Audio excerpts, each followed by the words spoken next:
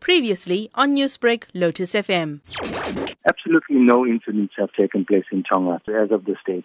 There was one incident which was a shoplifting incident which took place earlier, which I'm assuming has been misconstrued as violence and looting. But through the day, no incidents have been reported. And I've also verified that with SAPS Tonga. Have the shops been closed in the city centre?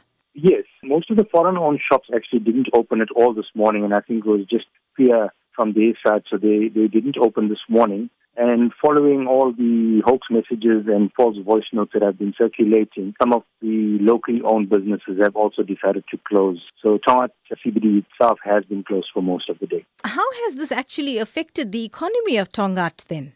Tongaat's a little town, and a lot of these local businesses rely on the day-to-day basis, the business from day to day.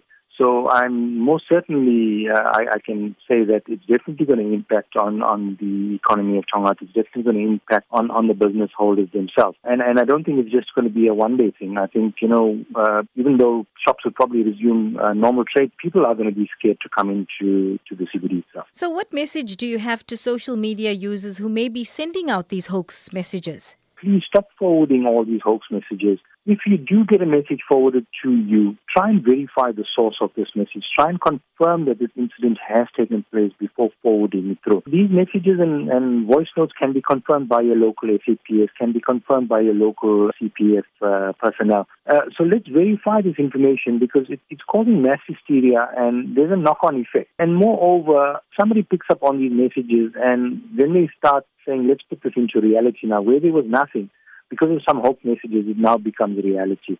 So let's start verifying all this information. Let's start bringing things back to normal. And I think once we stop all the hoax messages floating around, I think things will start simmering down and calming down and normality should come through.